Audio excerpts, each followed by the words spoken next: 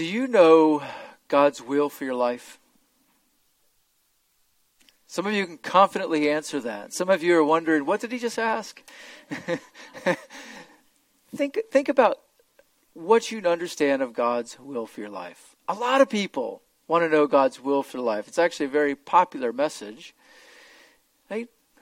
Where should you go to school? What career should you choose? What spouse should you choose? Who should you marry? Most of you, that's determined already.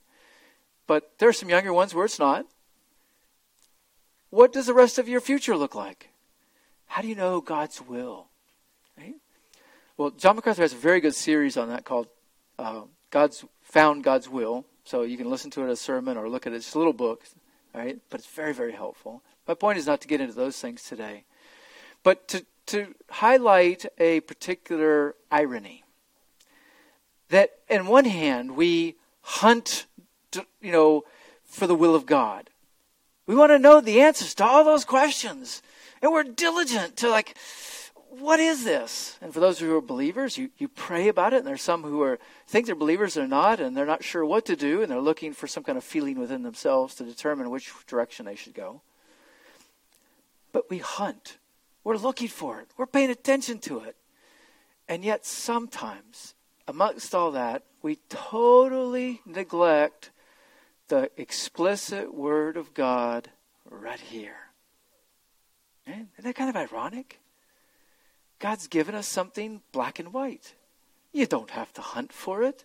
God isn't playing hide and seek with His will. He's given it to us. And yet sometimes we just ignore it and go looking for His will in other areas. Right? That maybe aren't so clear. Well, when it comes to Matthew 18, it's one of those passages of Scripture that declares to us what the will of God is, that we, ironically, ignore or disregard. And I say we, I'm using it in the collective sense, and it may not apply to you personally, but generally, Christians and churches do not follow through with the Lord's instructions in Matthew 18, even while they're seeking His will, like for building or, for hiring a new pastor or an assistant pastor, a new position, or what ministries to start. Yet they completely overlook the explicit Word of God. We don't want to do that. And it's absolutely necessary that we not do that if we're going to pursue reconciliation the way that God intends us to do that. So let's read together Matthew 18, and I'll read verses 15 through 17. Today we're going to be looking explicitly at verse 17, but again, weaving the rest of it in together. Let's read together. Matthew 18, beginning at verse 15.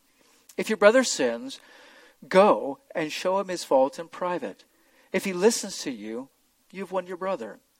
But if he does not listen to you, take one or two more with you, so that by the mouth of 2 or 3 witnesses every fact may be confirmed. If he refuses to listen to them, tell it to the church. And if he refuses to listen even to the church, let him be to you as a Gentile and a tax collector. So we have kind of systematically worked our way through Matthew 18. The first thing you have to realize is that you have a duty and responsibility to go. Right? It's really just something mental. Right? I highlight that because so many Christians today, so many churches today just don't realize that. So before you actually go, you have to realize that you have a duty and responsibility to go. And you go not only out of a duty, but you do it out of your love for Christ, your love for the other person, your love for your church. Those are your motives. So you have to understand that God has given us, each one of us, a duty, a responsibility, a privilege to carry out on behalf of Christ in pursuing reconciliation. The first real step or physical step is when you see your brother sin is you go. Pursuing reconciliation starts with you going to your brother or sister. Right? And we've looked at these things. The first step of corrective discipline is that you go. You become aware of your brother's sin, and it's something that you can't let love cover, or it's not appropriate to let love cover, and so you go. Right? And you go show him his fault. And maybe you have to ask questions. You don't have all the details. We've looked at all that. Just giving you a summary. So you go, and if your brother listens to you, then you've won him. You drop the issue there. Nothing further is discussed. You don't talk about it with anybody else. You praise God for his work in that person's life. And you pray for that person. And keep in mind, it's not just forgiveness that we're working towards, it's reconciliation. So reconciliation includes forgiveness, but it's more than just forgiveness. Right? So you're going to reconcile that relationship. And it might be a sin against you, but it might be a sin that you're a witness to. It doesn't have to be against you. It's something in the providence of God. He's put you there to observe what's going on in that person's life, and that you going to them is one of those good works that God has prepared ahead of time by his providence, that you go walk in that. Right? We don't often think about discipline as a good work, but it is one of those good works that he has providentially prepared when you're in that kind of circumstance. So he's giving you the opportunity to cooperate with him in that work that he's doing in a person's life. But what happens if the person doesn't listen? Well, that's where we see that in Matthew 18:16, verse 16. But if he does not listen to you, take one or two more with you, so that by the mouth of 2 or 3 witnesses every fact may be confirmed. And there, Jesus is referring to the law of Moses, which required witnesses, right? So that people couldn't be charged with things and then held liable for things they didn't do. There had to be witnesses, sometimes to the act. But in this case, these aren't witnesses to the act, because like the first step assumes that it's just you that see the sin. So you are going to your brother. If a lot of people see the sin, it's no longer private. So it's no longer needed just for you to go to that person privately. Right? The first step is just you and you alone. You go to that person. But the second step is, if he doesn't listen, you move to the second step and you take witnesses along. And these are witnesses of how the person responds. And really they're called witnesses because they may become witnesses if the process goes to step 3. So they're actually counselors. You want to recruit the best counselors, people that might have an influence on the person you're trying to reach, people who are mature and know the scriptures, who are patient and kind. So you want to recruit those to help you counsel, help you reconcile, help you win that person to Christ. And last week I gave you kind of an extended illustration, and we will continue that with Carl and Jim. Carl had contracted with Jim to put a foundation in for his house and put in the framing for his house. And when Jim finished the work, he sent the bill to Carl, and Carl's business hit some financial difficulties, and Carl refused to pay. It's not like he worked out some kind of payment plan or negotiated anything. He just simply cut off the relationship and said he wasn't going to pay, and demanded that Jim just suck up the loss in his business, which Jim could not do because he had employees to pay.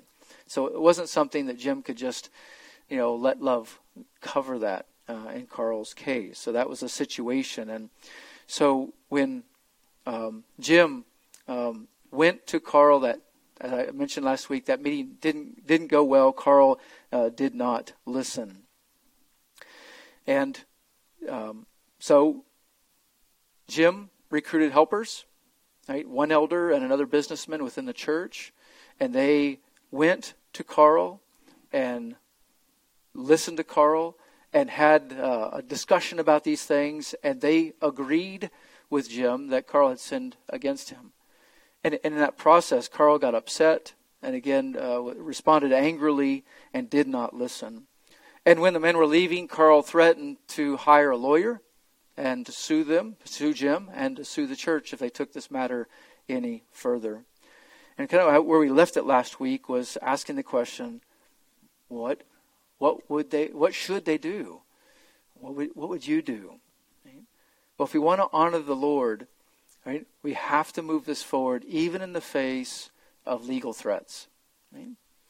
So you cannot let people's threats of violence or of legal action stop you from doing what needs to be done. Because the Lord commands us. He doesn't give us conditions. Verse 17 says, if he refuses to listen to them, tell it to the church. So pursuing reconciliation requires you, once you get past step 2 and they won't listen, it requires you to get help. It requires you to take the matter to the church, and specifically to the church elders if the person refuses to listen to you and to the witnesses. So again, just a reminder, when should you take the matter to the church elders? The timing is just a wisdom issue. Scripture doesn't tell us. If the situation is extremely serious, then the timing is much shorter. If it's something that you can be patient upon, then it's better to be patient. Wait as long as you can. But in essence, when that person absolutely refuses to listen, right? Which you can expect when you first go, probably 9 times out of 10, they're not going to listen. So it's not necessarily on that first visit, right? You go, you present, and the witnesses come and present, right? And unless there's lives at risk or something very dangerous, then you give it as much time as you can give it. But at some point, if that person refuses to listen, you must move this forward to the church. What does it mean to tell to the church? Does this mean that at the end of service, you just stand up and you announce the person's name and you announce the 2 witnesses and you levy charges against the person? No, especially not in our culture. And keep in mind, Jesus doesn't specify this, but I want to argue this is something that the church elders should do. Now, can you imagine a church where something like that is going on? Right? So at the end of service, somebody stands up legitimately, and they've worked through this biblically, and now they're telling the church, and they have their witnesses there. And everybody sounds, that sounds good, what he says. It sounds like he's done everything he could do. But all of a sudden, that person stands up at the end of the service and starts to give another side of the story, and he also has 2 witnesses to corroborate his side of the story. Now where's the church? Can you imagine the chaos that would ensue? Right? So that's exactly why we don't do those kind of things, why it's not wise to do those things. And I would add this, that 1 Corinthians 14:40 tells us that God is a God of order. He's not a God of confusion. Right? So things when the church gathers should be done orderly. That looks differently in different cultures. But generally in that culture, the worship service and our meetings should be done orderly to honor our Lord and our God. And then additionally, each church is to be led by a plurality of elders. And those elders have been given the responsibility and authority to lead the church in situations like this. So it's their responsibility. And they have the authority of leading in matters of church discipline. Let's back up and just say, what is the purpose of taking something to the church elders? When you reach the stage of telling the church, what's the purpose? What is the purpose? The main goal of corrective church discipline is always restoration. Right? So at every step, your goal is to win your brother or your sister, right? To win them back, to help them turn away from sin, or to help turn them away from false doctrine. Yes, we would discipline under some circumstances for false doctrine. Just depends on what it is. Right? But your goal is to win them, not to ostracize them. That's the ultimate kind of step if they continue to listen. But that's not our goal. Our goal must be to win them. Now, when someone refuses to listen and the matter is reaching the stage of the general church knowing about it, then the church must take action. When that matter becomes known, when that sin becomes known to the church elders must take action. They must deal with the sin, because undealt sin works like yeast in a loaf of bread. And that's a positive thing for me because I like bread. But Scripture points it as a negative thing, just its influence within that piece of bread. But think of it like gangrene as another image, right? Gangrene, once it starts, something doctors can't stop, right? What they do is they have to cut off that section of infection so it doesn't spread. If they don't do that, it's going to spread and you're going to die, right? So that's how we need to see sin, is it's that pervasive that it must be dealt with, right? And the fact that churches aren't doing this today, right, explains why they're so in such a mess today, doctrinally and in their practical lives. Right? So there's gangrene deep within the bones of the church today, and it's spreading because it's not dealt with the Lord's help. So the purpose is to win the person. The purpose is to protect the church and to keep that sin from spreading. So if we're not to stand up at the end of a meeting and call out the person's name, how are you supposed to tell the church? Well, you tell the church by going to an elder. Now, in our situation, one of the elders is already involved. But still, the lead person should initiate should make sure that the elders know about this. You just discreetly go to one of the elders and say, you're dealing with a situation that may result in a step 3 church discipline, and you need their help. And you set up a meeting with them, right? And you talk about it. And the elder may want to talk to you privately. The elder may want to talk to you and the other 2 witnesses and gather as much information as he can. At that point, the elders are going to initiate a thorough investigation of their own. They may go reinitiate, one elder going to the person and then 2 elders going to the person, just to confirm that the person is truly unrepentant. Don't be offended by that. They're just doing their homework. They want to hear the other side. Scripture says, that when you hear one side of the story, it seems right until you hear the other side. So they want to hear both, and they want to see the person's reaction for themselves. And they must do that in order for this whole process to glorify the Lord. And then how much time is taken and all that is really dependent on the particular situation and the person and the dangers there. So the elders can take as much time as they need to make sure that their brother is clearly in sin and that he is rejecting any kind of overtures for help, that he has reached the stage of not listening to instruction.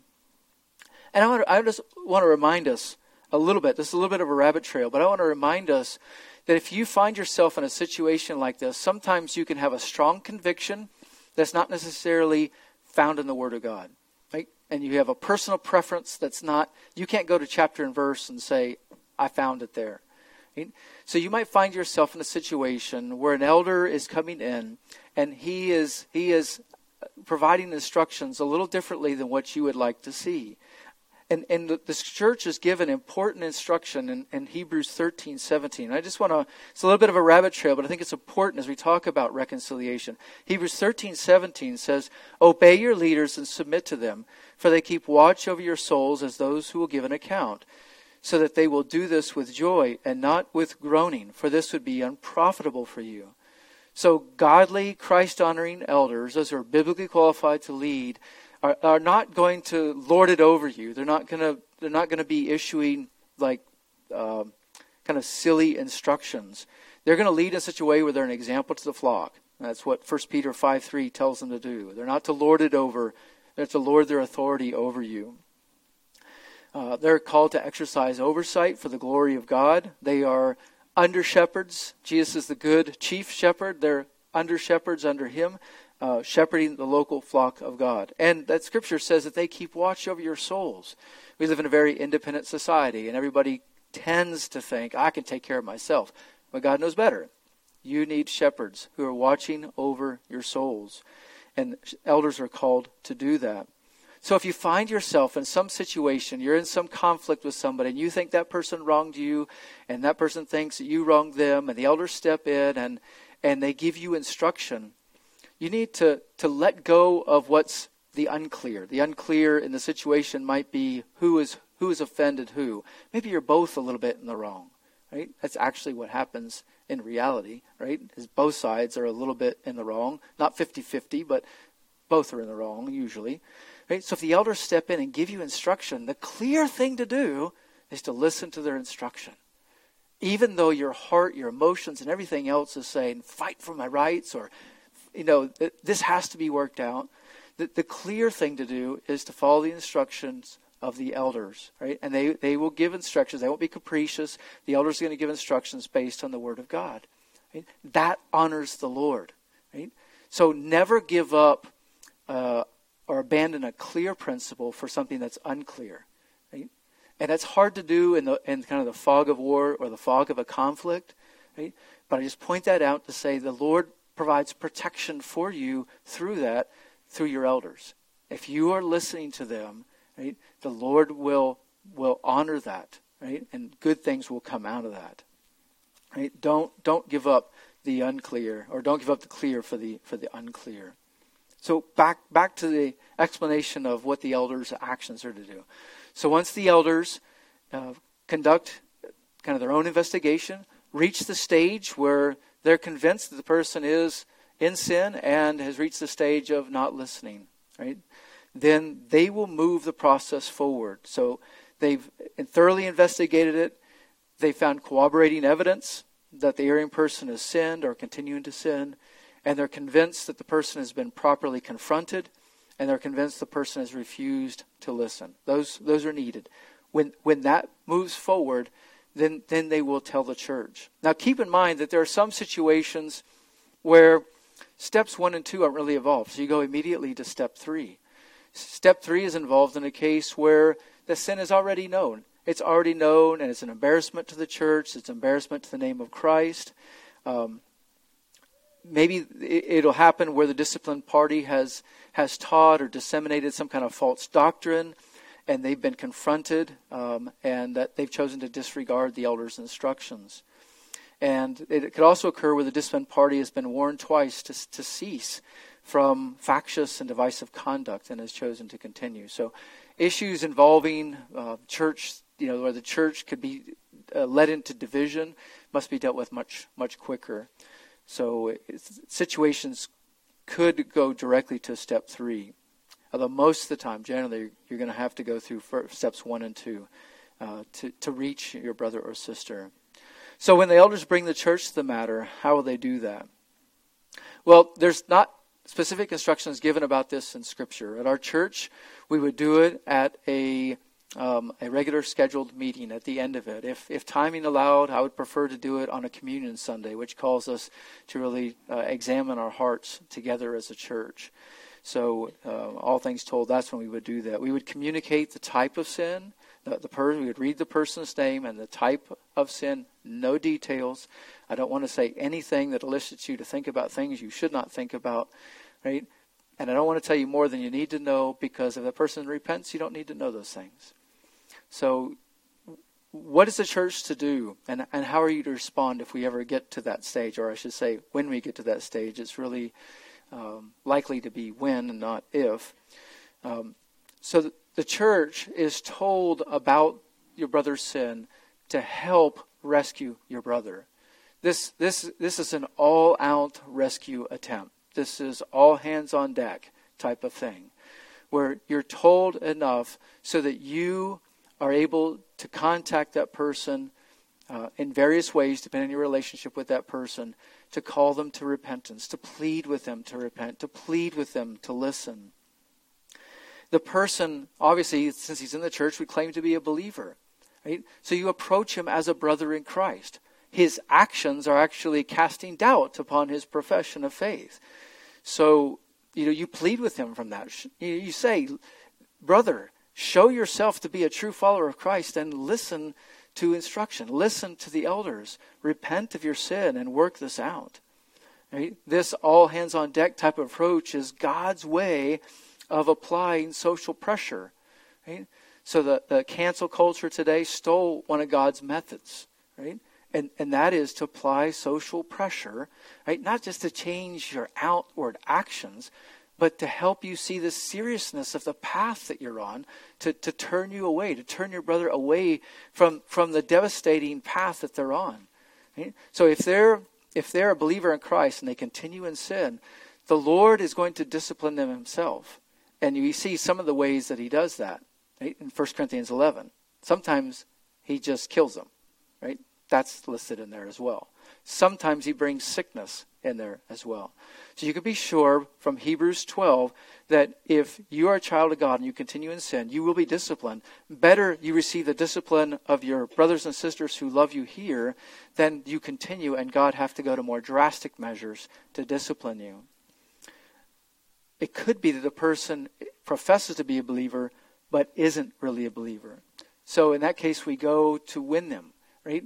So, and we don't know that. We can't examine the heart. We approach them like a believer. Their actions are showing themselves to be an unbeliever, but we're going and appeal to them and walk in the truth. So what you're supposed to do at this part is just persistently call the person. Call them to repentance. Be kind to them. Don't slander. Don't slander and gossip. That's the big temptation. Like when you're told someone's name and what they've done, that you get in groups, you talk to your friend, and you say, oh, I can't believe what they did. No, believe it, because you would do the same thing if it weren't for the grace of God. We're all not that different at heart, right? So we're not better. So reach out to him. If you know him well, reach out to him. Ask him to lunch.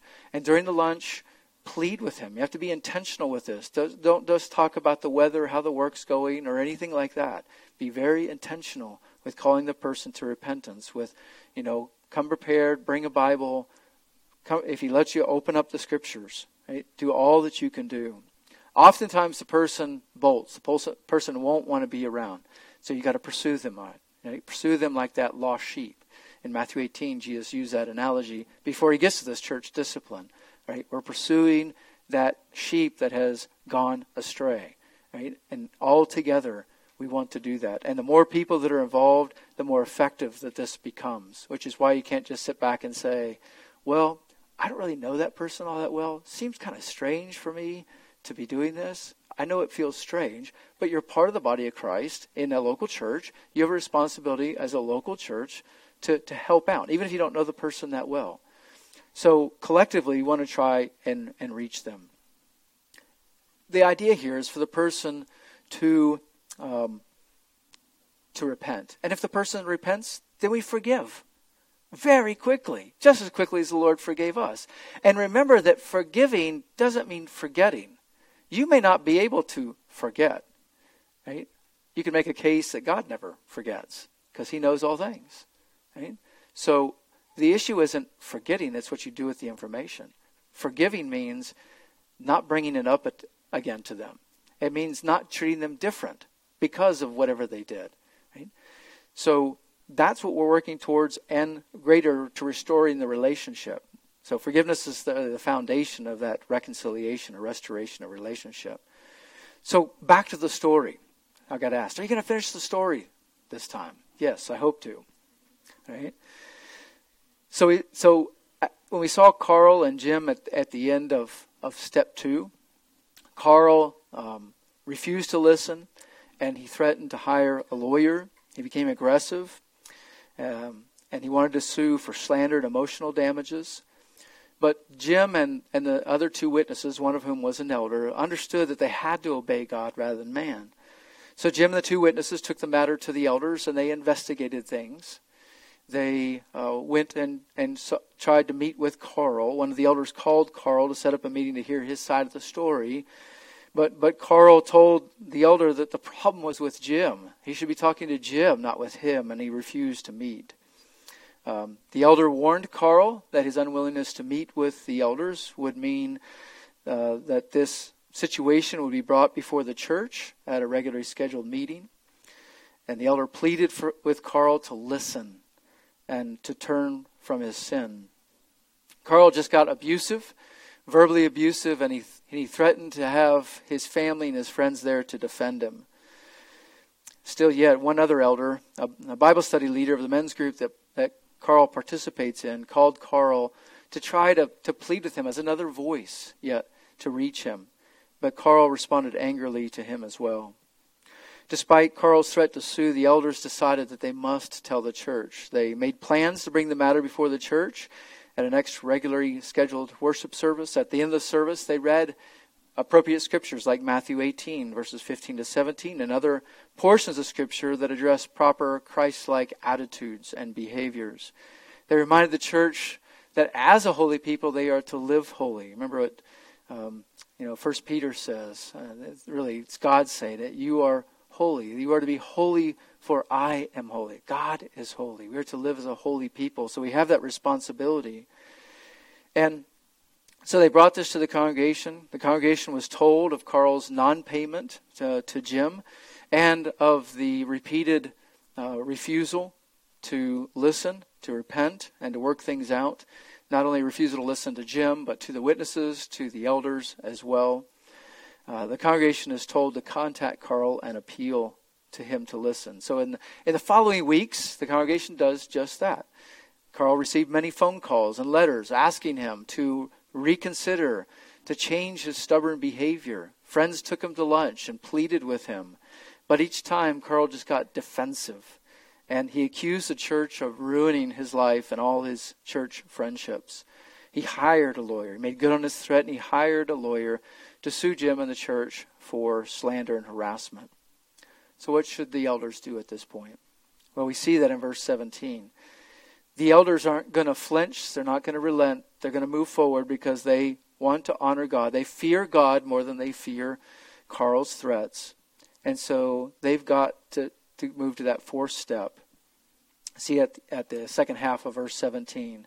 If he refuses to listen even to the church, let him be to you as a Gentile and a tax collector. So let's just try to understand what Jesus is saying here. If your brother refuses to listen to you, listen to the witnesses, listen to the elders, he is to be put out of the church. And Jesus uses a figurative language of let him be to you as a Gentile, as a tax collector. Now let's remember that Jesus was speaking here to his Jewish disciples. To the Jew, a Gentile is outside the covenant family. He was someone who was ostracized. He was outside the covenant that God made with Israel. And in the Old Testament, Gentiles could worship the one true God and be included in the covenant community, but only really be by becoming Jewish themselves. Not bloodline Jewish, but in culture Jewish, worshiping the one true God and taking on all the Mosaic law and all the customs that the Jews were following. Now remember that Jesus, at the time he was speaking this, hadn't yet torn down the wall between Jews and Gentiles. So the Jews were part of the covenant community. The Gentiles were not, by and large. All right, there were Gentiles in the lineage in the redeemed family in the Old Testament, but by and large, the Gentiles were excluded. Right? Ephesians 2:14 talks about how Christ tore down the wall between Jew and Gentile. So Jesus is using that analogy, that fact that there's this great separation between the Gentiles and the Jews to say, let that person, even though he's Jewish, because he would have been at this stage, right? And within the covenant community, let that Jew be to you like a Gentile. There is a wall of separation between you now. And he uses another figure for someone who's ostracized, and that is in the tax collector. Right? The tax collector was somebody that people obviously didn't like, right? Because he's coming to take their money, right? But there's a little cultural element thrown into this. A lot of tax collectors were Jews who had turned on their Jewish friends and then were working with Rome to collect funds. And they just didn't collect what Rome required, keep in mind. They collected more. And generally, they could keep everything that they collected. So, they would use some Roman soldiers and help, and just that all that extra would be in their pocket, which is why most of the tax collectors in Scripture are very wealthy people. Right? So they're feeding Rome, but they're also feeding their own pockets. So again, someone who is not within the covenant community, even though they might be Jewish, they're separated. Right? So Jesus is using these two types of ostracized people to say you've got to take a person, if he continues to sin, and he refuses to listen, even after you've told the church, you've got to take that person and remove him from the church. That in other words, you treat him as an unbeliever. He is now outside the redeemed of the family. You don't know actually where his heart is at. He could be at this stage a believer who is hardened in sin, right? But it could be that the person is a professing believer who is not really converted. So the point Jesus is making is the person who refuses to repent and listen should be treated as someone who is outside the covenant community of God's redeemed people. So for us today, this means treating them as an unbeliever and putting them out of the church. Right? Now this doesn't mean, because there have been so many abuses of the Scripture, this doesn't mean treating them unkindly. Like the Pharisees and Sadducees would think of the Gentiles like dogs, and there was a lot of animosity. That's not what Jesus is saying. We're not to do that. We're to even pray for enemies, love our enemies, Jesus said. So, but think about this. We are to treat them as an unbeliever that's walking in a very dangerous path and they need rescuing. So you don't have to cut off all contact with the person when it reaches this stage, but you do need to have redemptive contact. You can't just go have lunch with the person. You can't just go play a round of golf with the person, right? If you go play a round of golf at every hole, every time, every opportunity, you are calling that person to repentance. Likely the person will not finish the round of golf with you if you do that, but that's okay. You've done your job, right? That person is to be cut off from the fellowship and the benefits within the body of Christ, right? At that stage. And that's led, again, by the leadership of the church. It's not an individual responsibility. There is one person in Scripture who tried to do this himself, and you find him in 3 John. His name is Diotrephes, and he's not spoken of very well. So again, this is a church-led process led by the church elders. So when we reach that stage, the church is told, your responsibility, again, is to evangelize him, but he's cut off from the community. If he wanted to come on a Sunday service, right, he could come to a Sunday service and listen as long as he wasn't disruptive. But he's to be treated as an unbeliever. If you saw him, you were to call him to repentance. When people reach stage 4, they likely don't want to be here. But as another unbeliever, he could be as long as he wasn't disruptive. And if he was disruptive, then he would not be allowed to be here. And this isn't something that Jesus talks about, or the Scriptures talk about, only one time. I want to draw your attention to 1 Corinthians 5. And if you would turn your Bibles there, 1 Corinthians 5. And I'm actually going to read the whole chapter because it's really applicable to this type of situation. It helps you see the gravity and the responsibility of the gravity of the situation, the responsibility the church has to carry out church discipline. So in this chapter, Paul is rebuking the church in Corinth for not doing church discipline. You see, that's not just a modern problem. There's a problem within the biblical church as well. 1 Corinthians 5. It is actually reported that there is immorality among you, an immorality of such a kind that does not exist even among the Gentiles, that someone has his father's wife, that is his stepmother. You have become arrogant and have not mourned instead, so that the one who had done this deed would be removed from your midst. For I, on my part, though absent in body, but present in spirit, have already judged him, who has so committed this, as though I were present. In the name of our Lord Jesus, when you are assembled, and I with you in spirit, and with the power of the Lord Jesus, I have decided to deliver such a one to Satan for the destruction of his flesh, so that his spirit may be saved in the day of the Lord Jesus. Your boasting is not good. Do you not know that a little leaven leavens the whole lump of dough? Clean out the old leaven, so you may be a new lump, just as you are in fact unleavened. For Christ our Passover also has been sacrificed. Therefore let us celebrate the feast, not with old leaven, nor with the leaven of malice and wickedness, but with the unleavened bread of sincerity and truth. I wrote to you in my letter not to associate with immoral people. I did not at all mean with the immoral people of this world, or with the covetous and swindlers, or with idolaters, for then you would have to go out of the world. But actually I wrote to you not to associate with any so-called brother, if he is an immoral person, or covetous, or an idolater, or a reviler, or drunkard, or swindler, not even to eat with such a one. For what have I to do with judging outsiders? Do you not judge those who are within the church?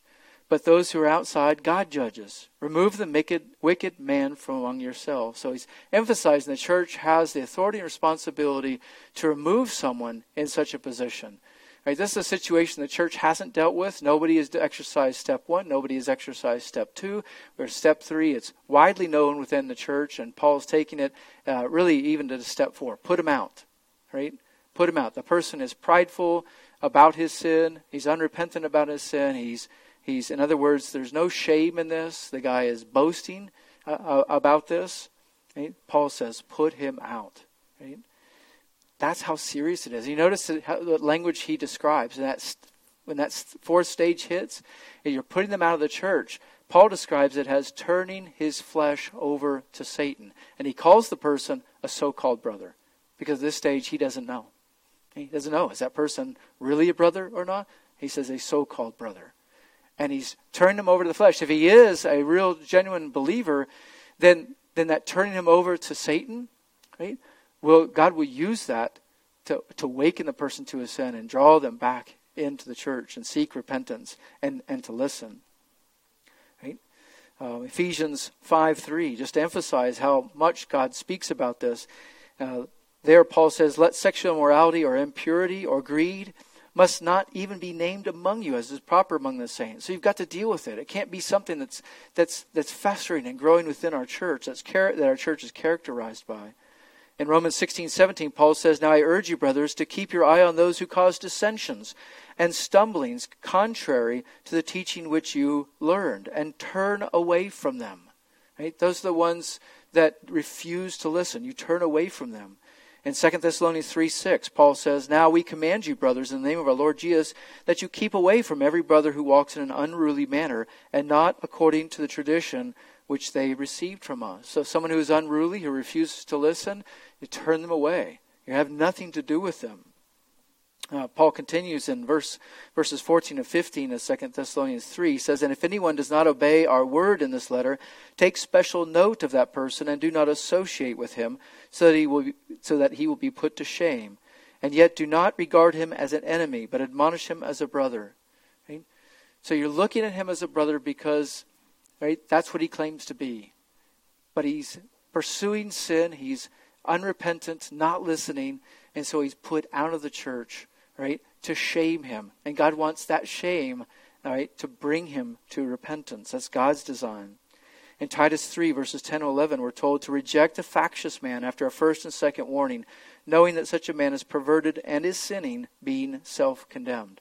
So when someone doesn't listen to the instruction of the elders, they are self-condemned, right, because of that. So what do we do with Carl and Jim? Right? So despite the collective efforts of the church, Carl still refused to listen. And the elders move forward with step 4, that is putting Carl out of the church. At the end of the worship service, the elders again read Matthew 18 and reiterate that Carl has not listened and it continues in sin. They issue a mandate really for the church to treat him as one who is now outside the covenant community.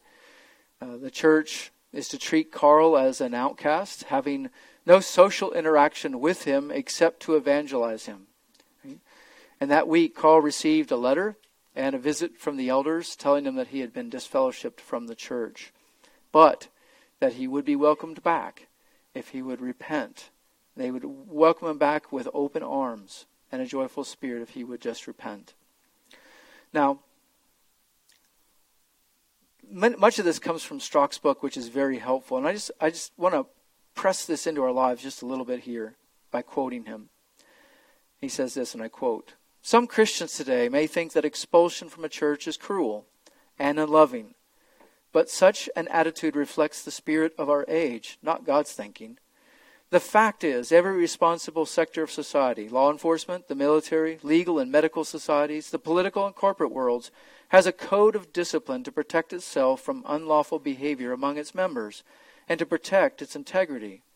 Sin must always be dealt with, otherwise it will spread like leaven and corrupt everything it touches," unquote.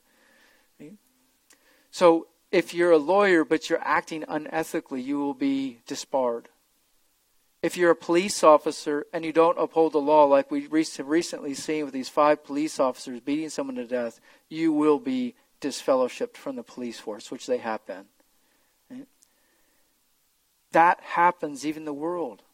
It should happen in the church. Yes, we are to proclaim the love of Christ, but we're with one love hold the love of Christ, the other we hold truth, grace and truth together, right? And not even separate, together in Christ. Because Christ perfectly brought these together. So why it seems unloving by the spirit of the age, it is the most loving thing we can do for the person, right? To try to reach them because they are so hard. So what happened to Carl? The lawyer that Carl hired realized that Carl didn't have any evidence of all of his claims and dropped the case. It doesn't happen very often like that, but right? A good lawyer will realize they don't have a case and drop it. And that made Carl even madder, even more angry. And he began telling people, whoever would listen, that the church was really a cult and they had abused him. So again, going harder. Carl insisted that Jim had sinned against him and the elders had mishandled the case. His adult children, who had supported him previously, began to see through some of this. They began to realize that they had been wrong to support their father. And they respectfully confronted him, motivated by a true love for their father and a love for Christ. They confronted him. And they told him that they were wrong for defending him, and they were wrong for siding with him and sinning against the church and not even being supportive of the church discipline, so they were rebellious against the church elders. They decided to ask the church for forgiveness, and they were going to go back and restore that relationship and reconcile with them in the church. Carl was shocked by the words, but they had a profound effect on him. Months passed. The Holy Spirit worked on Carl. Nothing seemed much to happen, but God was at work. And finally, Carl requested a meeting with the elders.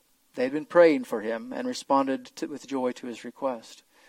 When Carl met with the elders, he reluctantly admitted that he had acted, inappropriately. The elders weren't satisfied with that. That just wasn't very clear. So they pressed him. They were concerned that Carl might be whitewashing his sin. At first, Carl was uncomfortable verbalizing his sin, but he realized that the elders were not going to relent and were not going to be satisfied with a cheap response. Then he began opening up more. And during the course of the conversation, he admitted his sins, his specific sins, and the specific people he had sinned against. The elders saw Carl become fully repentant during the meeting. And they all prayed together and embraced one another. Afterward, Carl voluntarily took care of his financial debt with Jim. He sought forgiveness from Jim. And Carl was welcomed joyfully back within the church family. Carl took steps to renew the friendships, to seek their forgiveness, and to express thankfulness that they loved him so much that they pursued him the way that they did.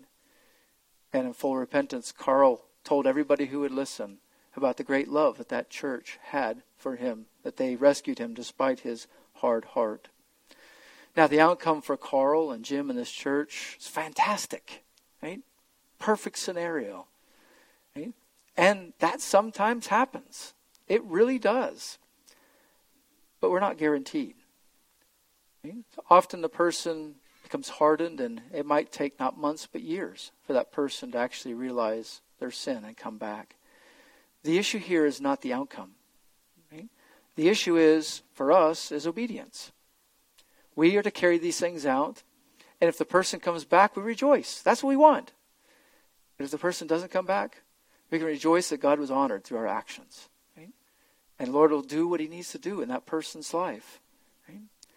So sometimes the result will be that, like in Carl's case, that he repents and shows himself to be a genuine believer. We can rejoice in that.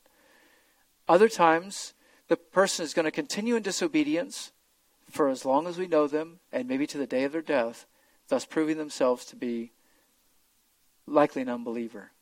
And you can't see their heart, but that's what it looks like. But sometimes, someone who professes to be a believer, through that whole process, realizes that they were never really converted, that they were never born again. And so God uses that process to draw them to him. You know the great thing about God? The amount of your sin or the type of your sin can never separate you from the forgiveness of God. Right? Even if you murdered somebody. Many of us have. Not physically, but some of you maybe have murdered someone physically. Right? So God forgives even that. Covers it all. To anyone who calls upon the name of the Lord, he forgives them totally, instantly, and sends his Holy Spirit within you to make you a child of God. That's the wonderful grace of our God. He died on the cross for our sins so that he could offer that kind of forgiveness, that complete forgiveness. And that's available to anyone who calls upon the name of the Lord even today. That grace is available even though someone has been hardened in sin, have been disciplined, and refused to listen to the witness, refused to listen to his brothers, refused to listen to the church. And maybe that's gone on a few years. Even then, God forgives to all who call upon him. Right? Most of us would have given up on him already. Left to ourselves, we'd be hardened and say, that guy's never going to change. Right? He's no good. We don't want him in our church. That's not God's stance. And if God accepts somebody back, we better accept him back. we better forgive, just as our Lord forgave. And someone out there may be thinking, well, does the church really have this authority? Go back to Matthew 18 just a minute. We don't have time to do a detailed look at this, but I want you to see how Jesus transitions from Matthew, this process of church discipline in verses 15 through 17, and what he says next. Look at verse 18. So I'm looking at Matthew 18:18. Jesus says, truly, and he says this when he's trying to get their attention, truly, I say to you, whatever you bind on earth shall have been bound in heaven. Whatever you loose on earth shall have been loosed in heaven. Now, what is he talking about? Essentially he's saying, if you declare someone to be bound in their sin through the process of church discipline, that's how God sees them. Okay? That's not saying the church has authority to dictate that circumstance. The church has authority to declare that that's what's going on. That's the situation, right? And so what Jesus is saying is that there's such a connection between church discipline and God's will in heaven that it's as if the church is, when the church says someone is bound and puts them out, they're bound in sin and puts them out of the church, that's God's declaration as well, at least at that stage. And look what he says further. He says, and again I say to you, if two of you agree on earth about anything that they may ask, it shall be done for them by my Father who is in heaven. That's not talking about prayer. Isn't that verse usually yanked down to the context of church discipline and spoken about prayer? In prayer, if you're praying according to the will of God, if you're just one, God hears you and he'll act. You don't need someone else. But he mentions two because of the 2 or 3 witnesses, right? It's church discipline that's going on. So our Father in heaven cares so much about the purity and health of the church and cares so much about your own personal walk that it's as if he is disciplining you personally. He's using an indirect tool, and that's the church. But it's as if he is doing that. He says, for where 2 or 3 have gathered together in my name, I am there in their midst. Again, not talking about prayer, but talking about church discipline, corrective discipline. It's kind of sobering. So when we enact that discipline, we need to remember that God is there. And we need to honor him through that whole process. And the person that's being disciplined needs to remember that it's ultimately it's not the elders. Ultimately it's not the church. Ultimately it's God bringing about that discipline for their good. Let me just end by just reminding us of what verses 15 to 17 say. Let me just read it and just let this marinate in your mind. Now if your brother sins, go and show him his fault, between you and him alone. If he listens to you, you have won your brother. But if he does not listen to you, take 1 or 2 more with you, so that by the mouth of 2 or 3 witnesses every fact may be confirmed. And if he refuses to listen to them, tell it to the church. And if he refuses to listen even to the church, let him be to you as the Gentile and the tax collector. Let's pray. Our Lord, King of heaven, head of the church, Lord God, we thank you that you are a persisting God, that your love is abounding, is prevailing, it's relentless, it pursues us. We thank you that as a good shepherd that you pursue lost sheep, and each one of us has been a lost sheep. Lord God, just help us to remember your grace, your love, and Lord, to walk in obedience to Matthew 18. And I just pray, Lord, this morning that if there are any lost sheep here, and indeed there are, pray that you would just convict them of their sin, that even now, Lord, you would meet with them, open their eyes to see their sin, open their eyes to believe in Christ, and may they call out to you for saving faith even today, that they, by faith, Lord, would believe in you and be saved and be made a child of God. Oh, Lord, help us as individuals and as a church to walk in obedience to Matthew 18 and to cooperate with your work of corrective church discipline for the glory of Christ, our Savior.